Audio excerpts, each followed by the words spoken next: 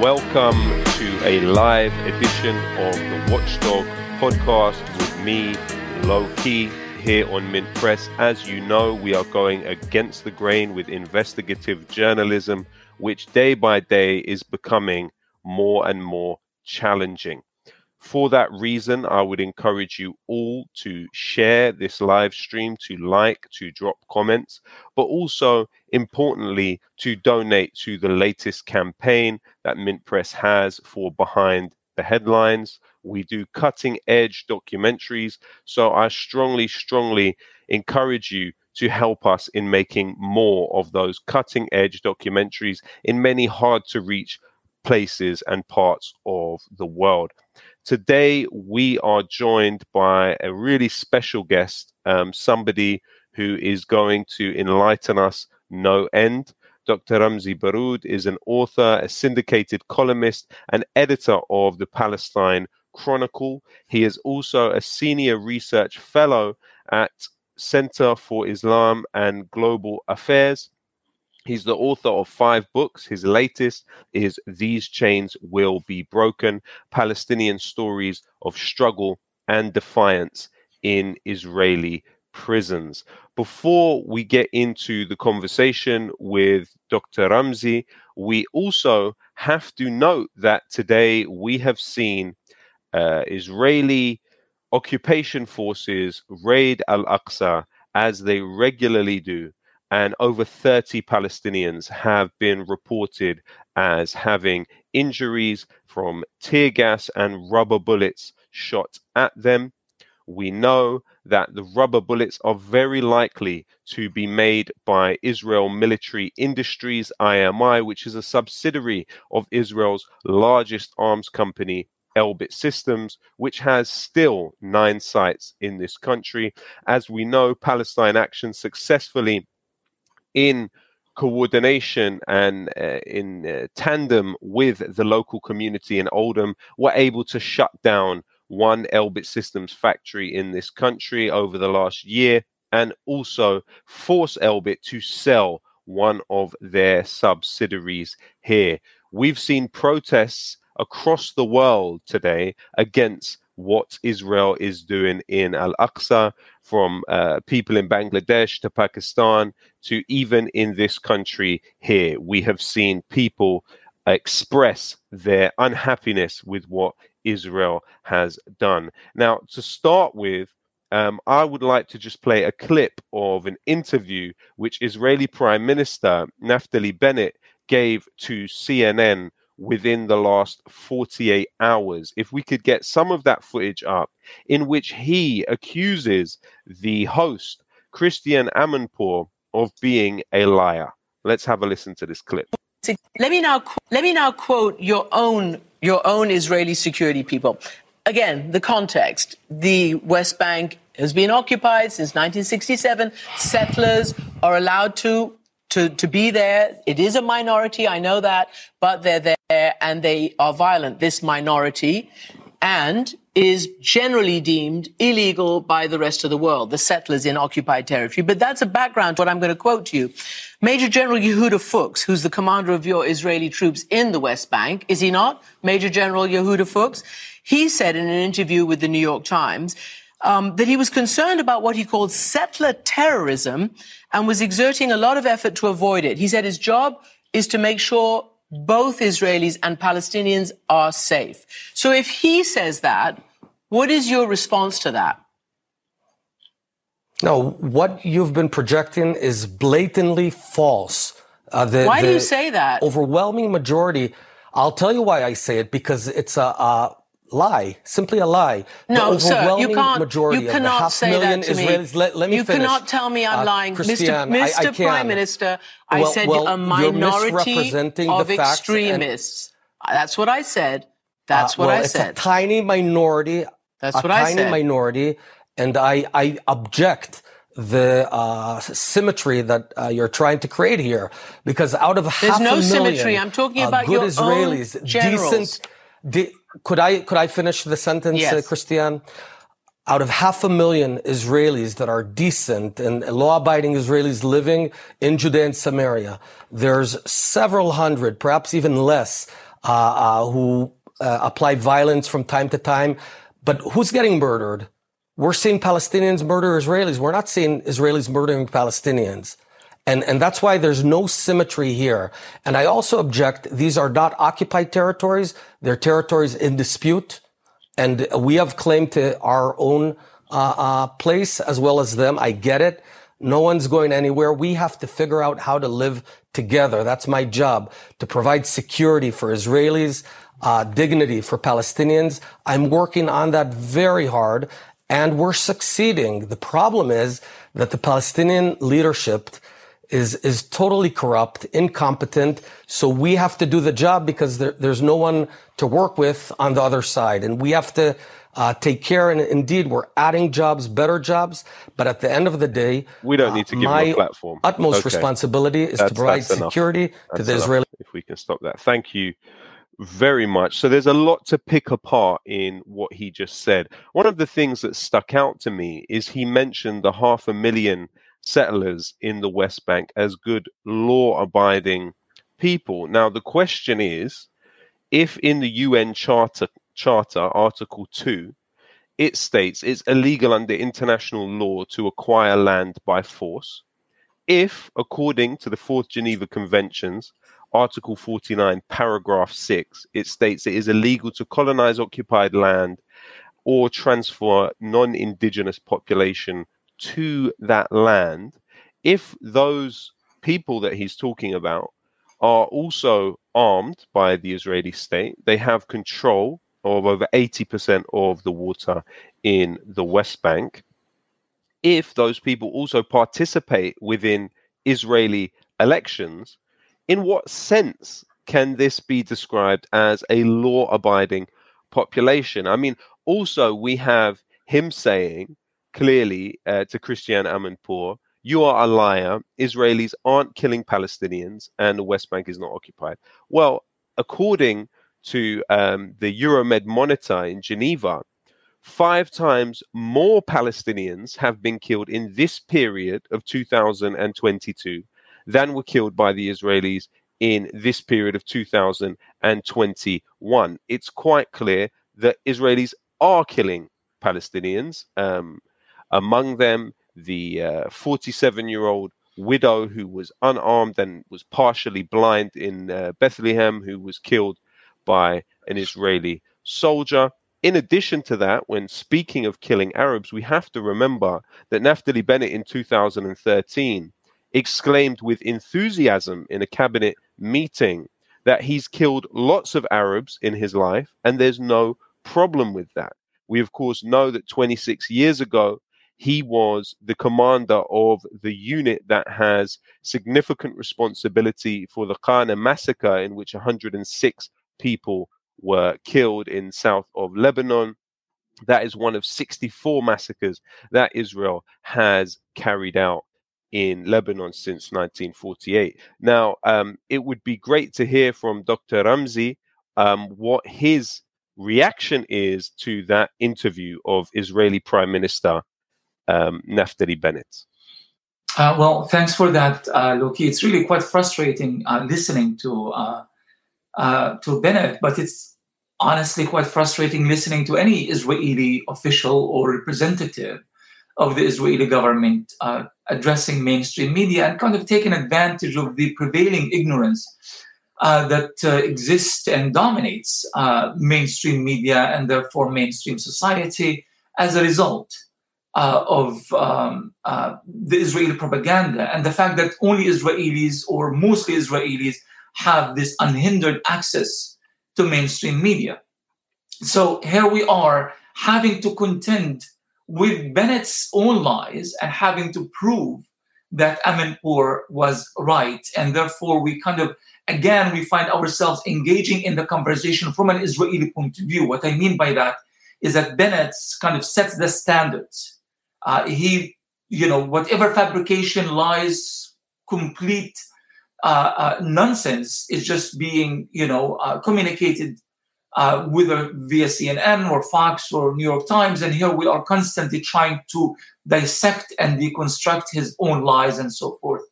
The fact is Bennett himself is a liar. And the fact that, he speaks about Palestinian dignity, and yet a few years ago he would take pride in killing many Arabs and having no problem with that. Where is the dignity of killing people and having no problem with that? Where is the dignity in stealing Palestinian land and annexing their territories and depriving them from basic medications or access to cancer medicine, access to hospitals, access to food, as is happening right now, access to their schools and their homes and their livelihoods? Where is the dignity in that? If this is indeed Israel's definition of Palestinian dignity, well, maybe then the term dignity itself has to be redefined.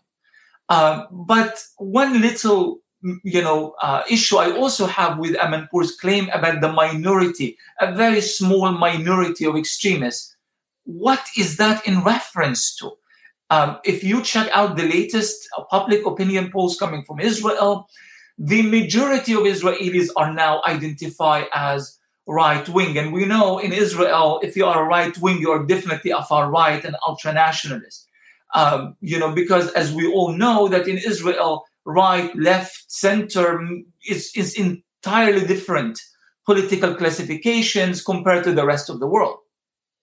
And a very small margin of about 7% of Israelis identify as leftists. And even at that, even that 7% leftists, many of them support the settlements and support their military and so forth and so on. So I don't see it. I don't see where is the very small minority if half of the Likud party, the ruling party or the main party in Bennett's coalition, is in fact half of its members support the Temple Mount movement, which wants to destroy Al-Aqsa Mosque and Haram al-Sharif to rebuild the supposed temple that is somehow built underneath. So these are not indications of a very small minority. We are talking about majority of Israeli society that supports this kind of right-wing, fascist, violent behavior, targeting Palestinians in every aspect of their lives, including as of late, well, always, but particularly as of late, in their holy places, whether Muslim or Christians, in East Jerusalem. Absolutely. And Ramzy, originally you are from Khaym al-Nusayrat in Gaza, which in the last few days has been bombed by Israel. If you could just give us a breakdown of how things are there now and how, whether it's family or loved ones or people you're in contact with, how are they now?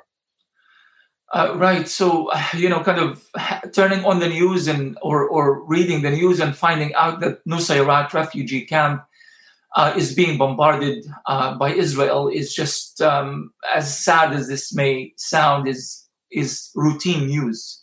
It's a very important camp as far as the Palestinian resistance is concerned. In fact, many of the resistance movements in Palestine and in Gaza in particular throughout the years were incepted and created in the Nusayrat refugee camp. I was born and raised there. I threw my first rock at the Israeli occupation army as they raided our high school, Khalid ibn al-Walid school in Nusayrat. When I was living in that refugee camp, my many family members are buried there. Many family members are still living there. My house in the Nusayrat was bombed several times.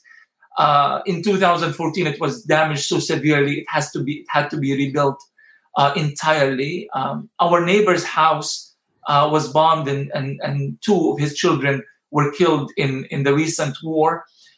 So this is kind of the reality of Nusayrat. It's a place that I spoke about at length in my book. My father was a freedom fighter, Gaza's Untold Story. It's actually Nusayrat kind of represented the core of the story and the core of the resistance that is ongoing in Nusayrat. But of course, as always the case, after the news conveyed that Nusayrat was under attack, I immediately call family, friends, and check on everyone. And there's always, it's a small place, relatively very small, very crowded place, and everybody knows everybody. So the chances of you not knowing who is killed or who is injured or what house was destroyed, it's very minimal. Quite often we know,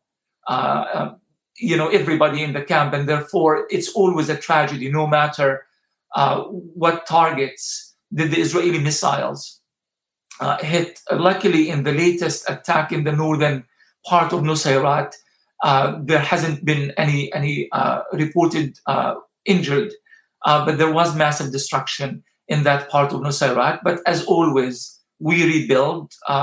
Money donated by ordinary poor people, refugees. Somehow we managed to rebuild regardless of the degree of destruction. In fact, when I was in Gaza the last time, I discovered that because Israel does not allow cement to Gaza, what people do, they actually take the destroyed buildings and reprocess the debris and recreate the cement and rebuild the houses that were destroyed.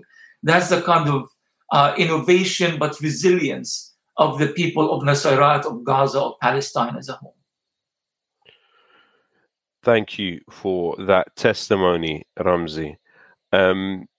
I guess also to add into this question, you have recently published an article on Palestine Chronicle looking at this issue of food insecurity within the Palestinian territories, within Palestine, but within Gaza also.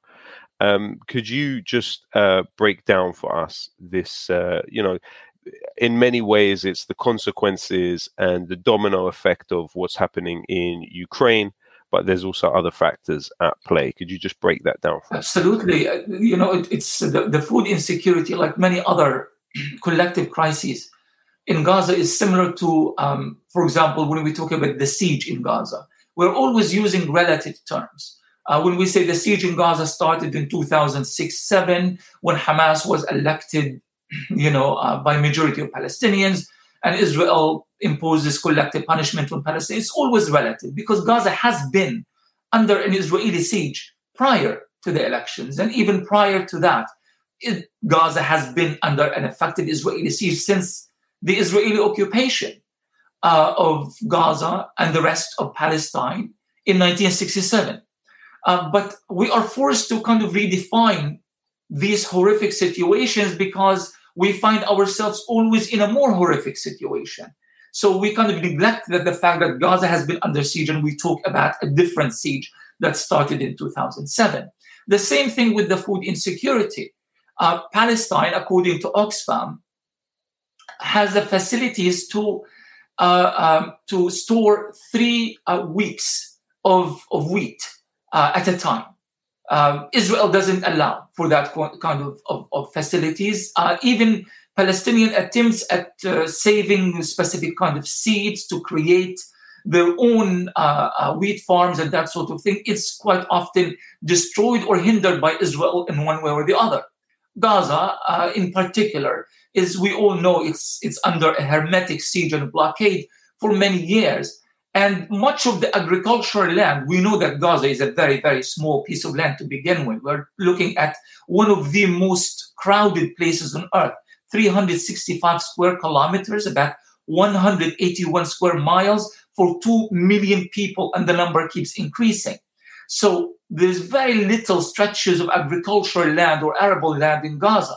But most of these lands are actually located at the fence separating besieged Gaza from Israel. And that area is a no-go territory for Palestinians. They call it the death zone. Many farmers have been shot and killed by the Israeli snipers stationed around that land. So even that tiny little possibility of Palestinians producing their own food in Gaza is prohibited by Israel, whether directly or indirectly. Well, how about the water? You need water to survive. Well, according to Oxfam and according to the World Bank and according to the United Nations, anywhere between 97 to 99% of Gaza water is not drinkable. So we're not only talking about about food here. We are talking about the very existential issue or existential threat posed by the lack of water, because Israel either bombs the energy, electric grids in Gaza, or does not allow for Palestinians to develop any sorts of machinery to process seawater and that sort of thing. So we are looking here at a situation back to the point of Palestinian dignity, where Palestinians are literally drinking polluted seawater. And this is the outcome of this: numerous diseases that goes unreported. Many children die from unnecessary diseases like diarrhea, for example. And of course, we know that Gaza hospitals are not equipped for these kind of crises. The same situation in the West Bank. Most of the water that is produced in the West Bank, or the aquifers of the West Bank, are actually stolen. I mean, here's the thing: stolen by Israel, by the Israeli water company, and sold back to Palestinians at exorbitant prices, especially in the northern part of the West Bank, Qalqilia, Jenin, and these areas. So in the summer, although Palestine has plenty of water in the West Bank particularly, third of that water is taken by Israel and used by Israelis illegally in violation of the Geneva Conventions and international law. And a lot of that water is processed by Israel and sold back to the Palestinians.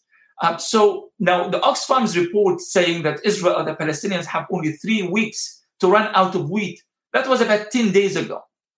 So the time is ticking, and there are no alternatives to that sort of thing. Now, the irony in all of this, that it's Israel, this rich country that steals the resources of others, constantly speaks about its own existential threat, as if the Palestinians, who are lacking water and wheat and food of any kinds, and lack the freedom to travel, the freedom to have a normal, dignified life, and have no basic human rights, they are the ones who are supposedly imposing an existential threat on Israel.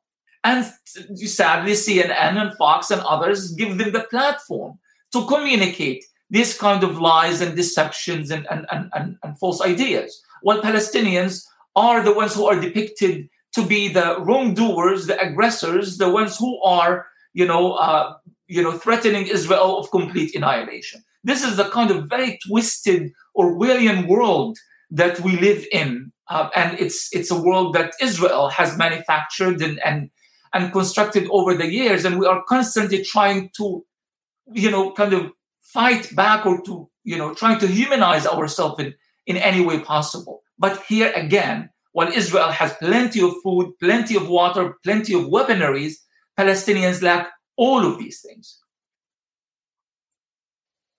Absolutely. It's a disfiguring of the truth on an industrial scale, no doubt.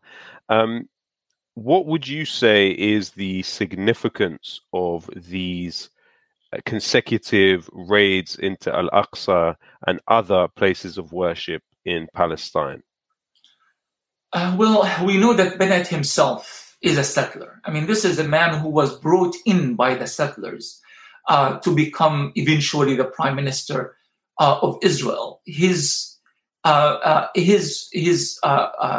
basically attempt at provoking this kind of violence in Jerusalem by unleashing the hordes of settlers against the Palestinians, whether in Jerusalem or in other parts of the West Bank, it's his way of saying, I am paying back for allowing me to be your prime minister. And he knows very well that his coalition more or less is shaky, and it doesn't have a very long lifespan. And as a result, he is constantly trying to create these provocations. Of course, for him, these are calculated provocations, meaning that he doesn't want to push to the point of an all-out war, yet enough to give the settlers the kind of space so that they would always see him as a leader, as a person who has their interests at heart. Now, the thing about all of this is Bennett is one strong believer in the expansion of the illegal Jewish settlements. He is a very strong advocate of ensuring that the political discourse of settlers remain at the heart of Israeli policy, whether at home or abroad. So he is kind of, he was fighting against Amanpour's comment about the minority of extremists. I think he felt offended himself because he sees himself as an ambassador of those extremists. What's happening in Al-Aqsa in particular right now is more dangerous than any other time in the past. There is a new language that's coming with this kind of violence. We know about the violence. We know about hundreds of Palestinians who have been wounded. We know about hundreds of Palestinians who have been arrested. We know about journalists who have been targeted. We know about all of this. But what we haven't paid much attention to is the kind of language that is coming from Israeli society, Israeli media, and Israeli government. They are talking about kind of a long-term arrangement to prevent this sort of thing. Now, we know that this kind of arrangement happened in the past at Al-Ibrahimi Mosque in Al-Khalil, Hebron, right? In 1994, when an American Jewish Israeli extremist gunned down 29 Palestinians at the Palestinian mosque in Al-Khalil, and then followed by about 25 Palestinians killed by the Israeli army. After that, the Israeli government decided to partition the Ibrahimi Mosque, giving the larger part of it to the settlers and leaving the smaller part of it to Palestinian worshippers. And quite often, even that small part is denied on Palestinian worshippers who are not allowed to visit and pray during certain times that are considered holy for the Israeli Jews. Now, there's a lot of fear among Palestinians, including the Palestinian Authority. I'm not a big fan, but it's the truth. They are talking about Israel's attempt at partitioning and dividing Al-Aqsa and the Haram al-Sharif compound as a whole in terms of time and space, meaning creating perhaps specific areas for Jews only and specific times for Jews to visit, while Palestinian Muslims are denied access to Al-Aqsa Mosque. Now, the Ibrahimi Mosque is a very, very holy place for Palestinians, but nothing gets even close to the importance of Al-Aqsa Mosque and Haram al-Sharif to Palestinians and to Muslims all over the world. We know that the Second Intifada, for example, in 2000, started because of the Sharon's provocations at Al-Aqsa Mosque. So Israel is indeed playing with fire here. Bennett is trying to appease his settlers, but at the expense of the possibility of a major rebellion similar to the one that happened in May of last year. And we know that Palestinians are ready mentally to take on that challenge. They are fed up with the occupation. They are fed up with apartheid. They are ready to resist. There is a new generation of Palestinians who are ready to take the helm on this. So Israel and Bennett, they would have to be very, very careful before continuing this kind of violence and provocations and the targeting of innocent worshippers at Al-Aqsa Mosque. Absolutely. And upon the mention of the Palestinian Unity Intifada, as some have called it, Ma'arakat Sayf al-Quds, as others have called it, last year, what you saw was the very comprehensive mobilization of Palestinian society. You saw a mobilization of many people in the diaspora also. And we have to remember that that process hurt Israel economically. The shekel fell, and it was in a situation from merely one day of almost 65,000 Palestinian construction workers going on strike within the Green Line led to, in one day, $40 million worth of loss. And, the vice president of the Builders Association said, we cannot build without them. You also, at the same time, on that one day, saw 1,000 Palestinian bus drivers go on strike, which led to over 300 journeys being cancelled. It got so desperate for the apartheid state that the mayor of Lid at one point called for the mobilization of the Israeli occupying forces, the Israeli military, in the city. But it was not able to do that due to the overextension of the forces fighting against Gaza. You also have the new potential game changer of the resistance in Gaza launching Russian-made 9K-32 Strela surface-to-air missiles at occupation fighter jets. It's especially vulnerable for drones and helicopters. And, it could be just a matter of time before one of those are shot down.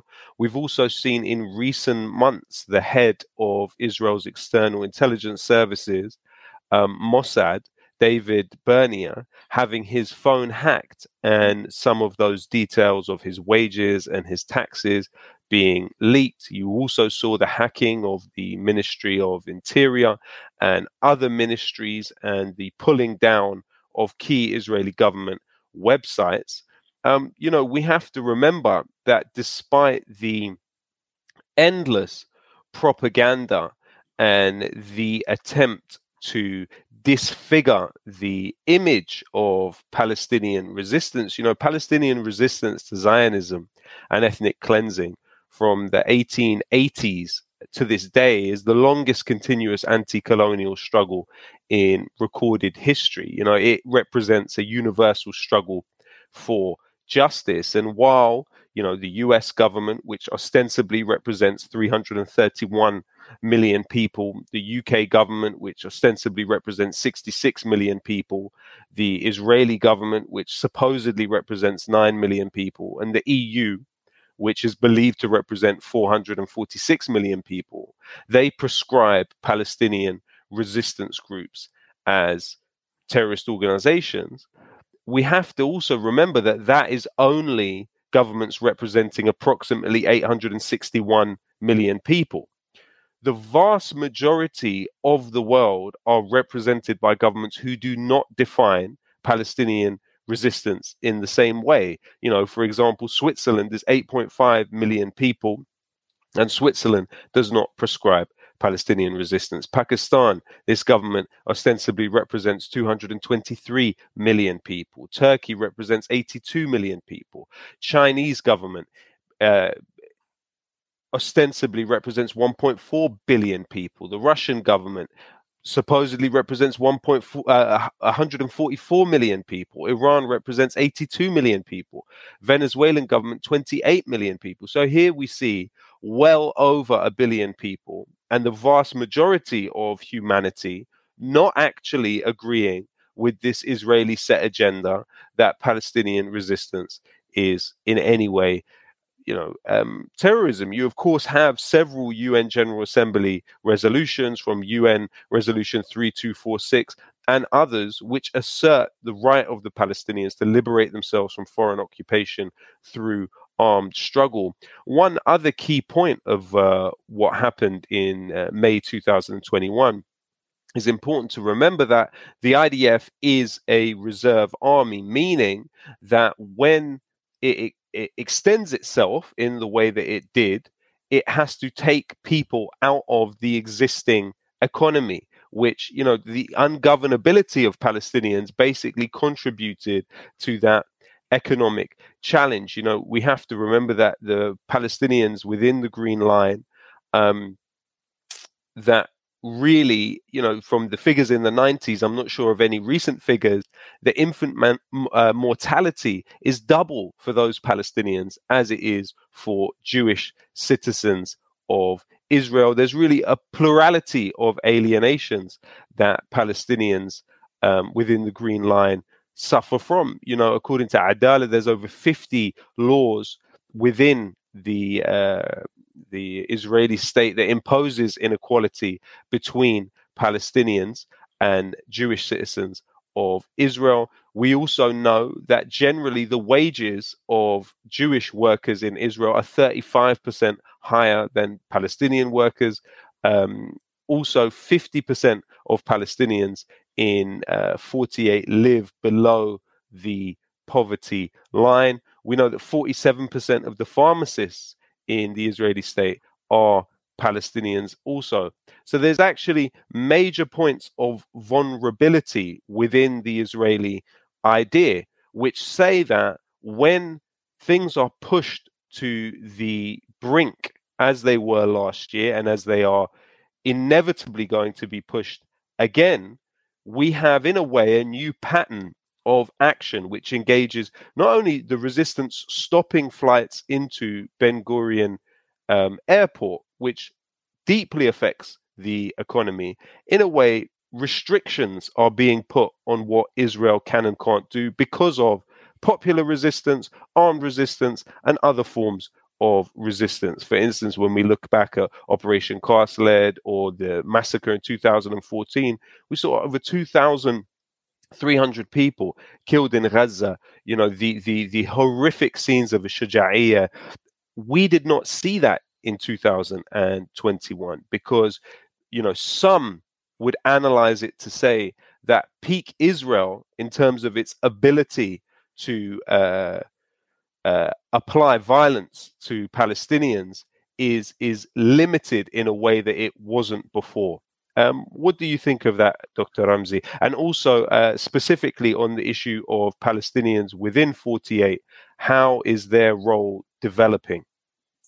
I think the Palestinians of 48 perhaps is the most important new factor that has been added to this equation in many years. Traditionally, the way things have been done is that Gaza is under siege, protracted siege over the years. The West Bank is divided between areas A, B, and C. Palestinians are allowed to so-called govern themselves as long as they behave themselves within Area A. The rest is more or less under total Israeli dominance and control. And, East Jerusalem is left for the settlers and the Temple Mount movement and the, stealing it one house at a time, one dunum at a time. And the Israeli settlements are flourishing and growing. And there is no problem here. In fact, at the foreign policy stage, Israel has expanded its outreach to, sadly, many African countries, but many other countries around the world. And the idea of the normalized Israel is merely challenged by the growing BDS movement, significant, but certainly not enough that can actually, put enough challenge and pressure on Israel that it would, destroy its plans of moving forward as any other normal country. And of course, we know about the normalization with the Arabs and so forth. Now, one argument that I have made throughout the years, that the most important factor that determines whether Israel can succeed or fail in its plans is not whether the United States will have a change of heart, whether the Europeans will have a moral conscience and they will awaken to the devastation happening in Palestine. No, none of that. It is rather the resistance and the unity of the Palestinians themselves. Historically, it's true in Palestine, and it's true in any anti-colonization and national liberation movement, especially in the global South in the last 100 years. That norm, that idea has never really changed. And that model remains as true in Palestine as it was anywhere else in the world. Now, what we saw in May that was different than any other year, especially since the Oslo Accords in 1993, is that Palestinians rose around a single slogan. The divisions that have kind of divided us into West Bank, Gaza, Hamas, Fatah, you know that people in Jerusalem have a special status. They are residents, but they are not citizens. But on the other hand, they are not like the West Bankers. And of course, we were told, forget about the Palestinians of 48. They are not relevant anymore. They are Israelis now. And that's a whole different political dynamics, not related at all to the Palestinian struggle in the occupied territories. Well, guess what? None of this was true. And it turned out that there is still a strong, powerful Palestinian nation that defines itself as such. There is a new generation that never saw itself as part of that division. If I am living in Area A, maybe technically I'm in Area A, but I'm still a Palestinian. And if I'm under siege in Gaza, I'm still a Palestinian. And all of these divisions ended up being completely irrelevant. But what is more important than the Palestinians of 48, because indeed for many years, they have been kind of marginalized, sidelined, and many of them kind of got engaged in some sort of politics within the Israeli Knesset. There was always that hope that maybe we can negotiate a better deal. Certainly, we will not be equal citizens as Israeli Jews, but we don't want to suffer the fate of Palestinians in the West Bank. Well, it turned out that also that was not true. And there was a collective consciousness within that community in Palestine 48 that actually allowed that generation, this new generation, to see itself as part or parcel of a larger collective Palestinian struggle, whether in the West Bank or in Gaza. And because of the significance of that population, as far as the Israeli economy is concerned, their rebellion had great deal of consequences as far as the Israeli economy is concerned. Now, let's not forget that the rockets fired by Palestinians in response, in retaliation to the Israeli war and massacres in Gaza, a lot of people make these references. These are homemade rockets. They are, as Mahmoud Abbas described it, frivolous resistance, he said. It makes no difference. It kills nobody. But that's not the point. The point that it actually did shut down the entire sector, economic sector in southern Israel, up to Tel Aviv and Ben Gurion Airport. So the tourists who are constantly streaming in onto Israel, they were no longer able to come and visit the country. So you're talking about billions of dollars of losses in agriculture and tourism. But even the Palestinians in the West Bank, who are forced to import Israeli products, they have no other alternatives. They are under occupation. So they are contributing billions of dollars per month to the Israeli economy. Well, guess what? That also created a disruption in the supply chain, if you will. And Israel suffered billions of dollars of losses. Now, yes, Israel receives a lot of money, 3.8 billion plus from the United States in terms of military equipments and that sort of thing.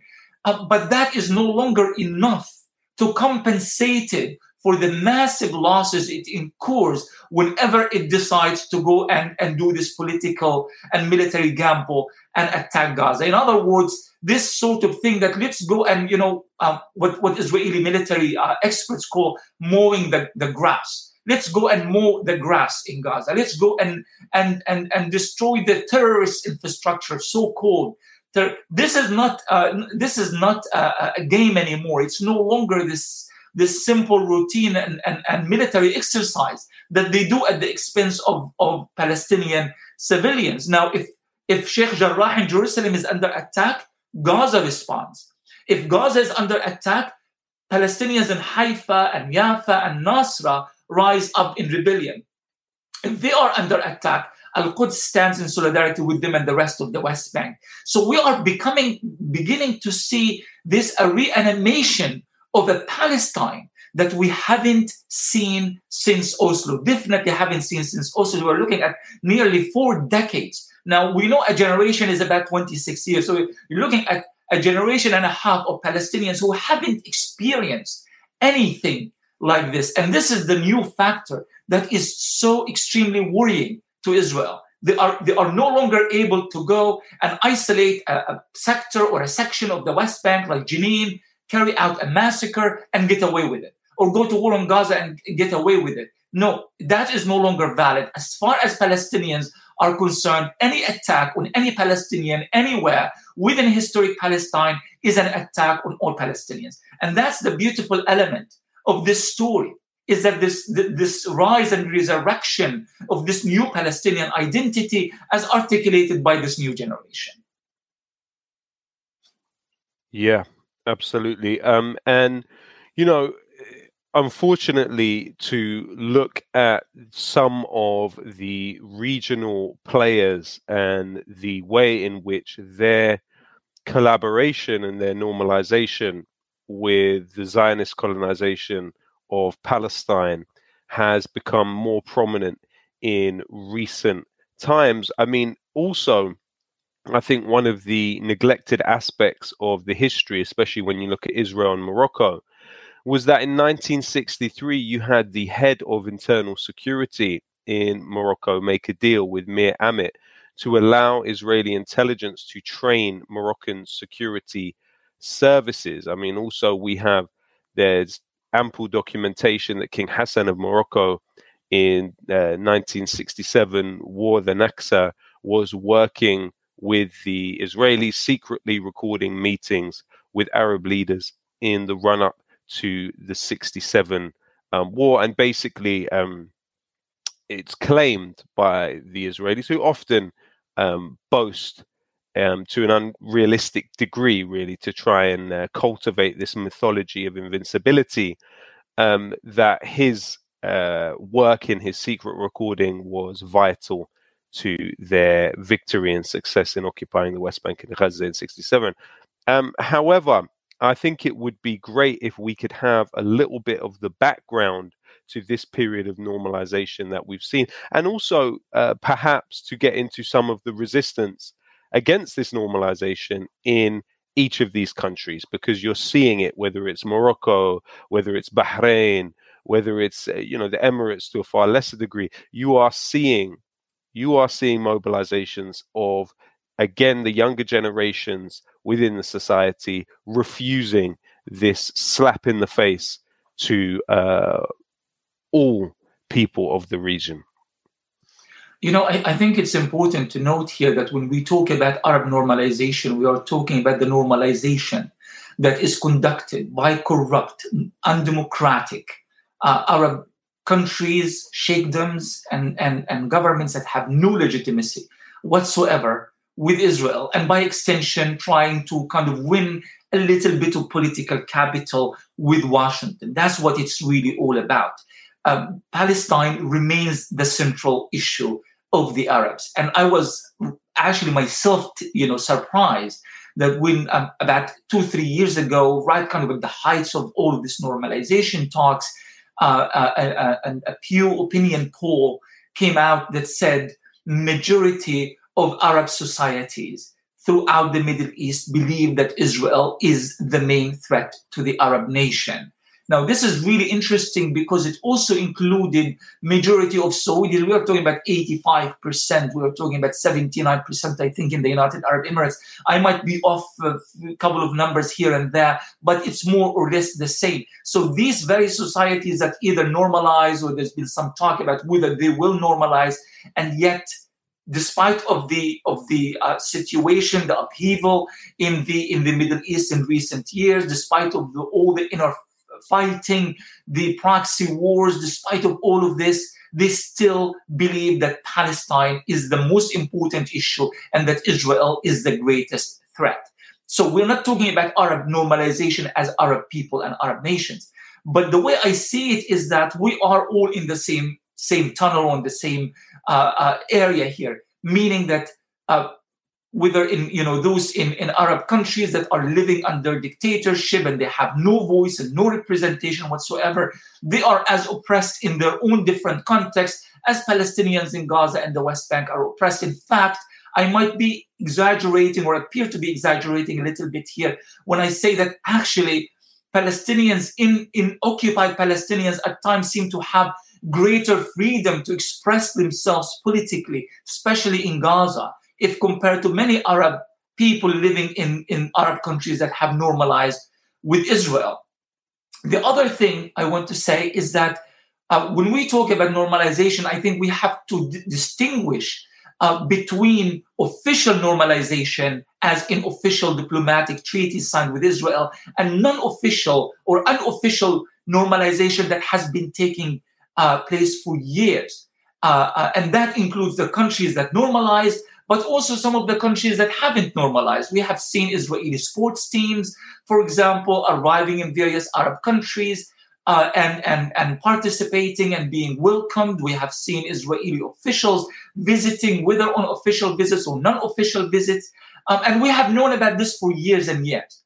So it's really for Palestinians, it wasn't the shock of the normalization itself, is the fact that they had the audacity, these governments, and they had the goals to actually normalize openly and officially and celebrate Israel and the Israeli achievements in military and science and politics and all of this, while their own brethren are being brutalized and being killed and destroyed and bombed in various parts of Palestine. It stung in a different way. We knew that the Arabs have been normalizing for many, many years, but kind of the fact that they were doing it secretly gave us a little bit of space to say, well, they don't have the guts to do it because their people would not allow that to happen.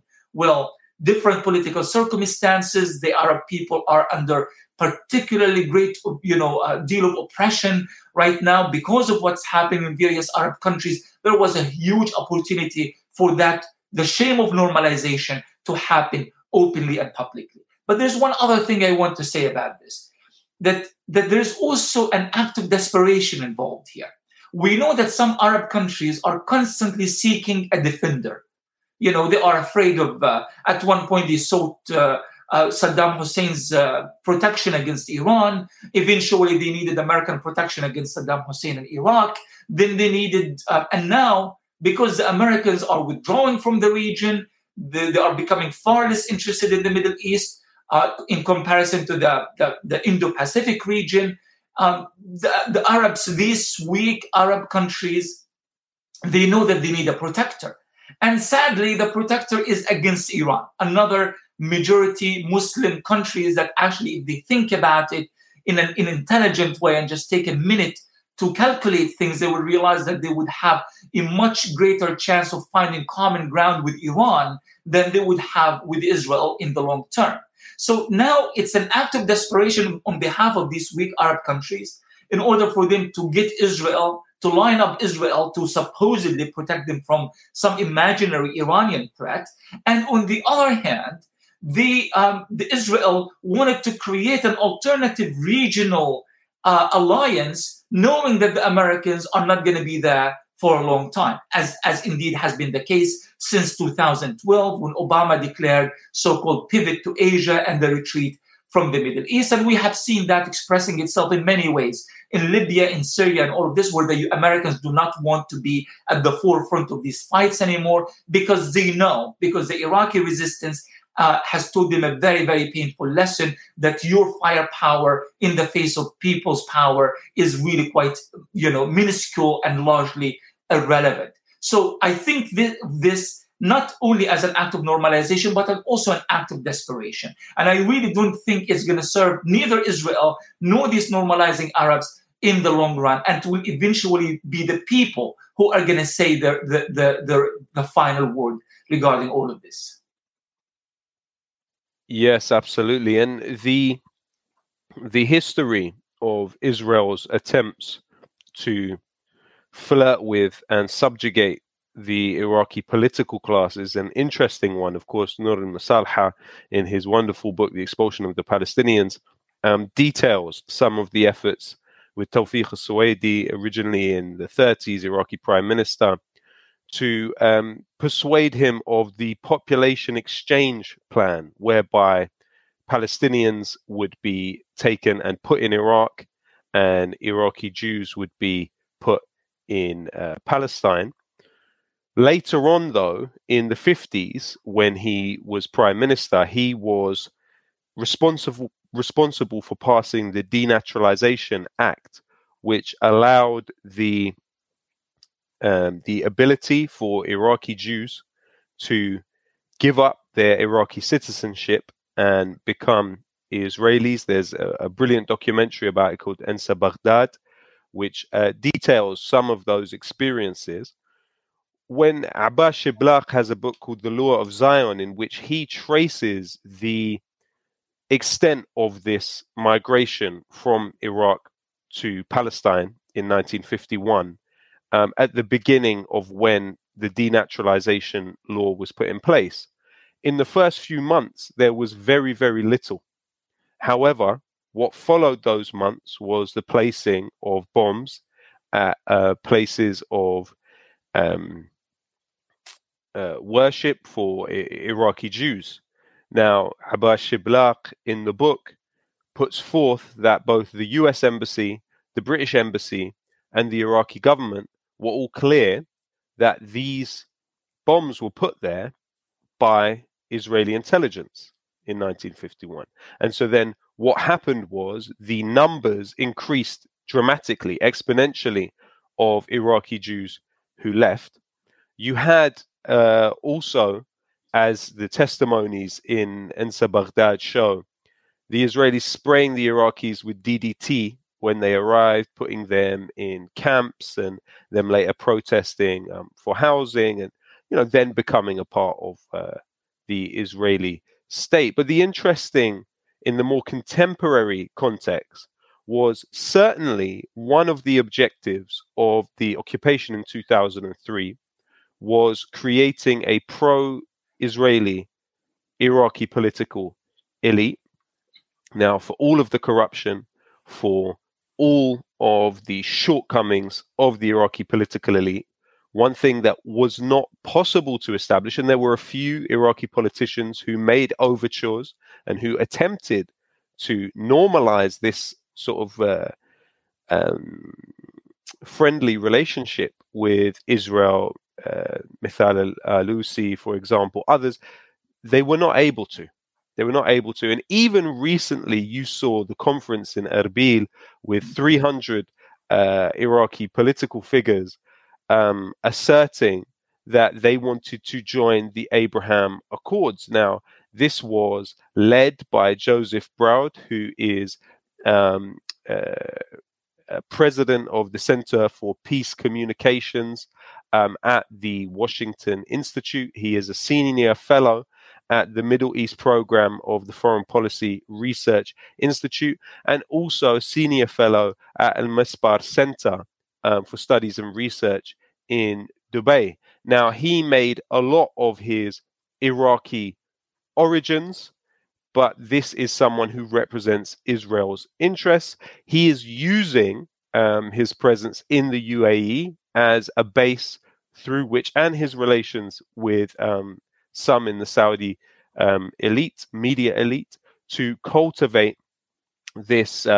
Essentially what they're attempting to do is what Naftali Bennett said in his previous interview: bottom-up anti-BDS, bottom-up normalization. So in this country also, there are several organizations that speak in the language of conflict resolution, and what they're essentially trying to do is access those harder to reach, quote unquote, political actors to try and over time convince them of the adults in the room political decision of normalizing with Israel. I think it's absolutely important, especially here in this country where it's slightly harder, and I imagine in the United States it's also, you have similar kind of programs through Stand With Us, through the ADL and others, to have complete clarity about what these organizations are attempting to do.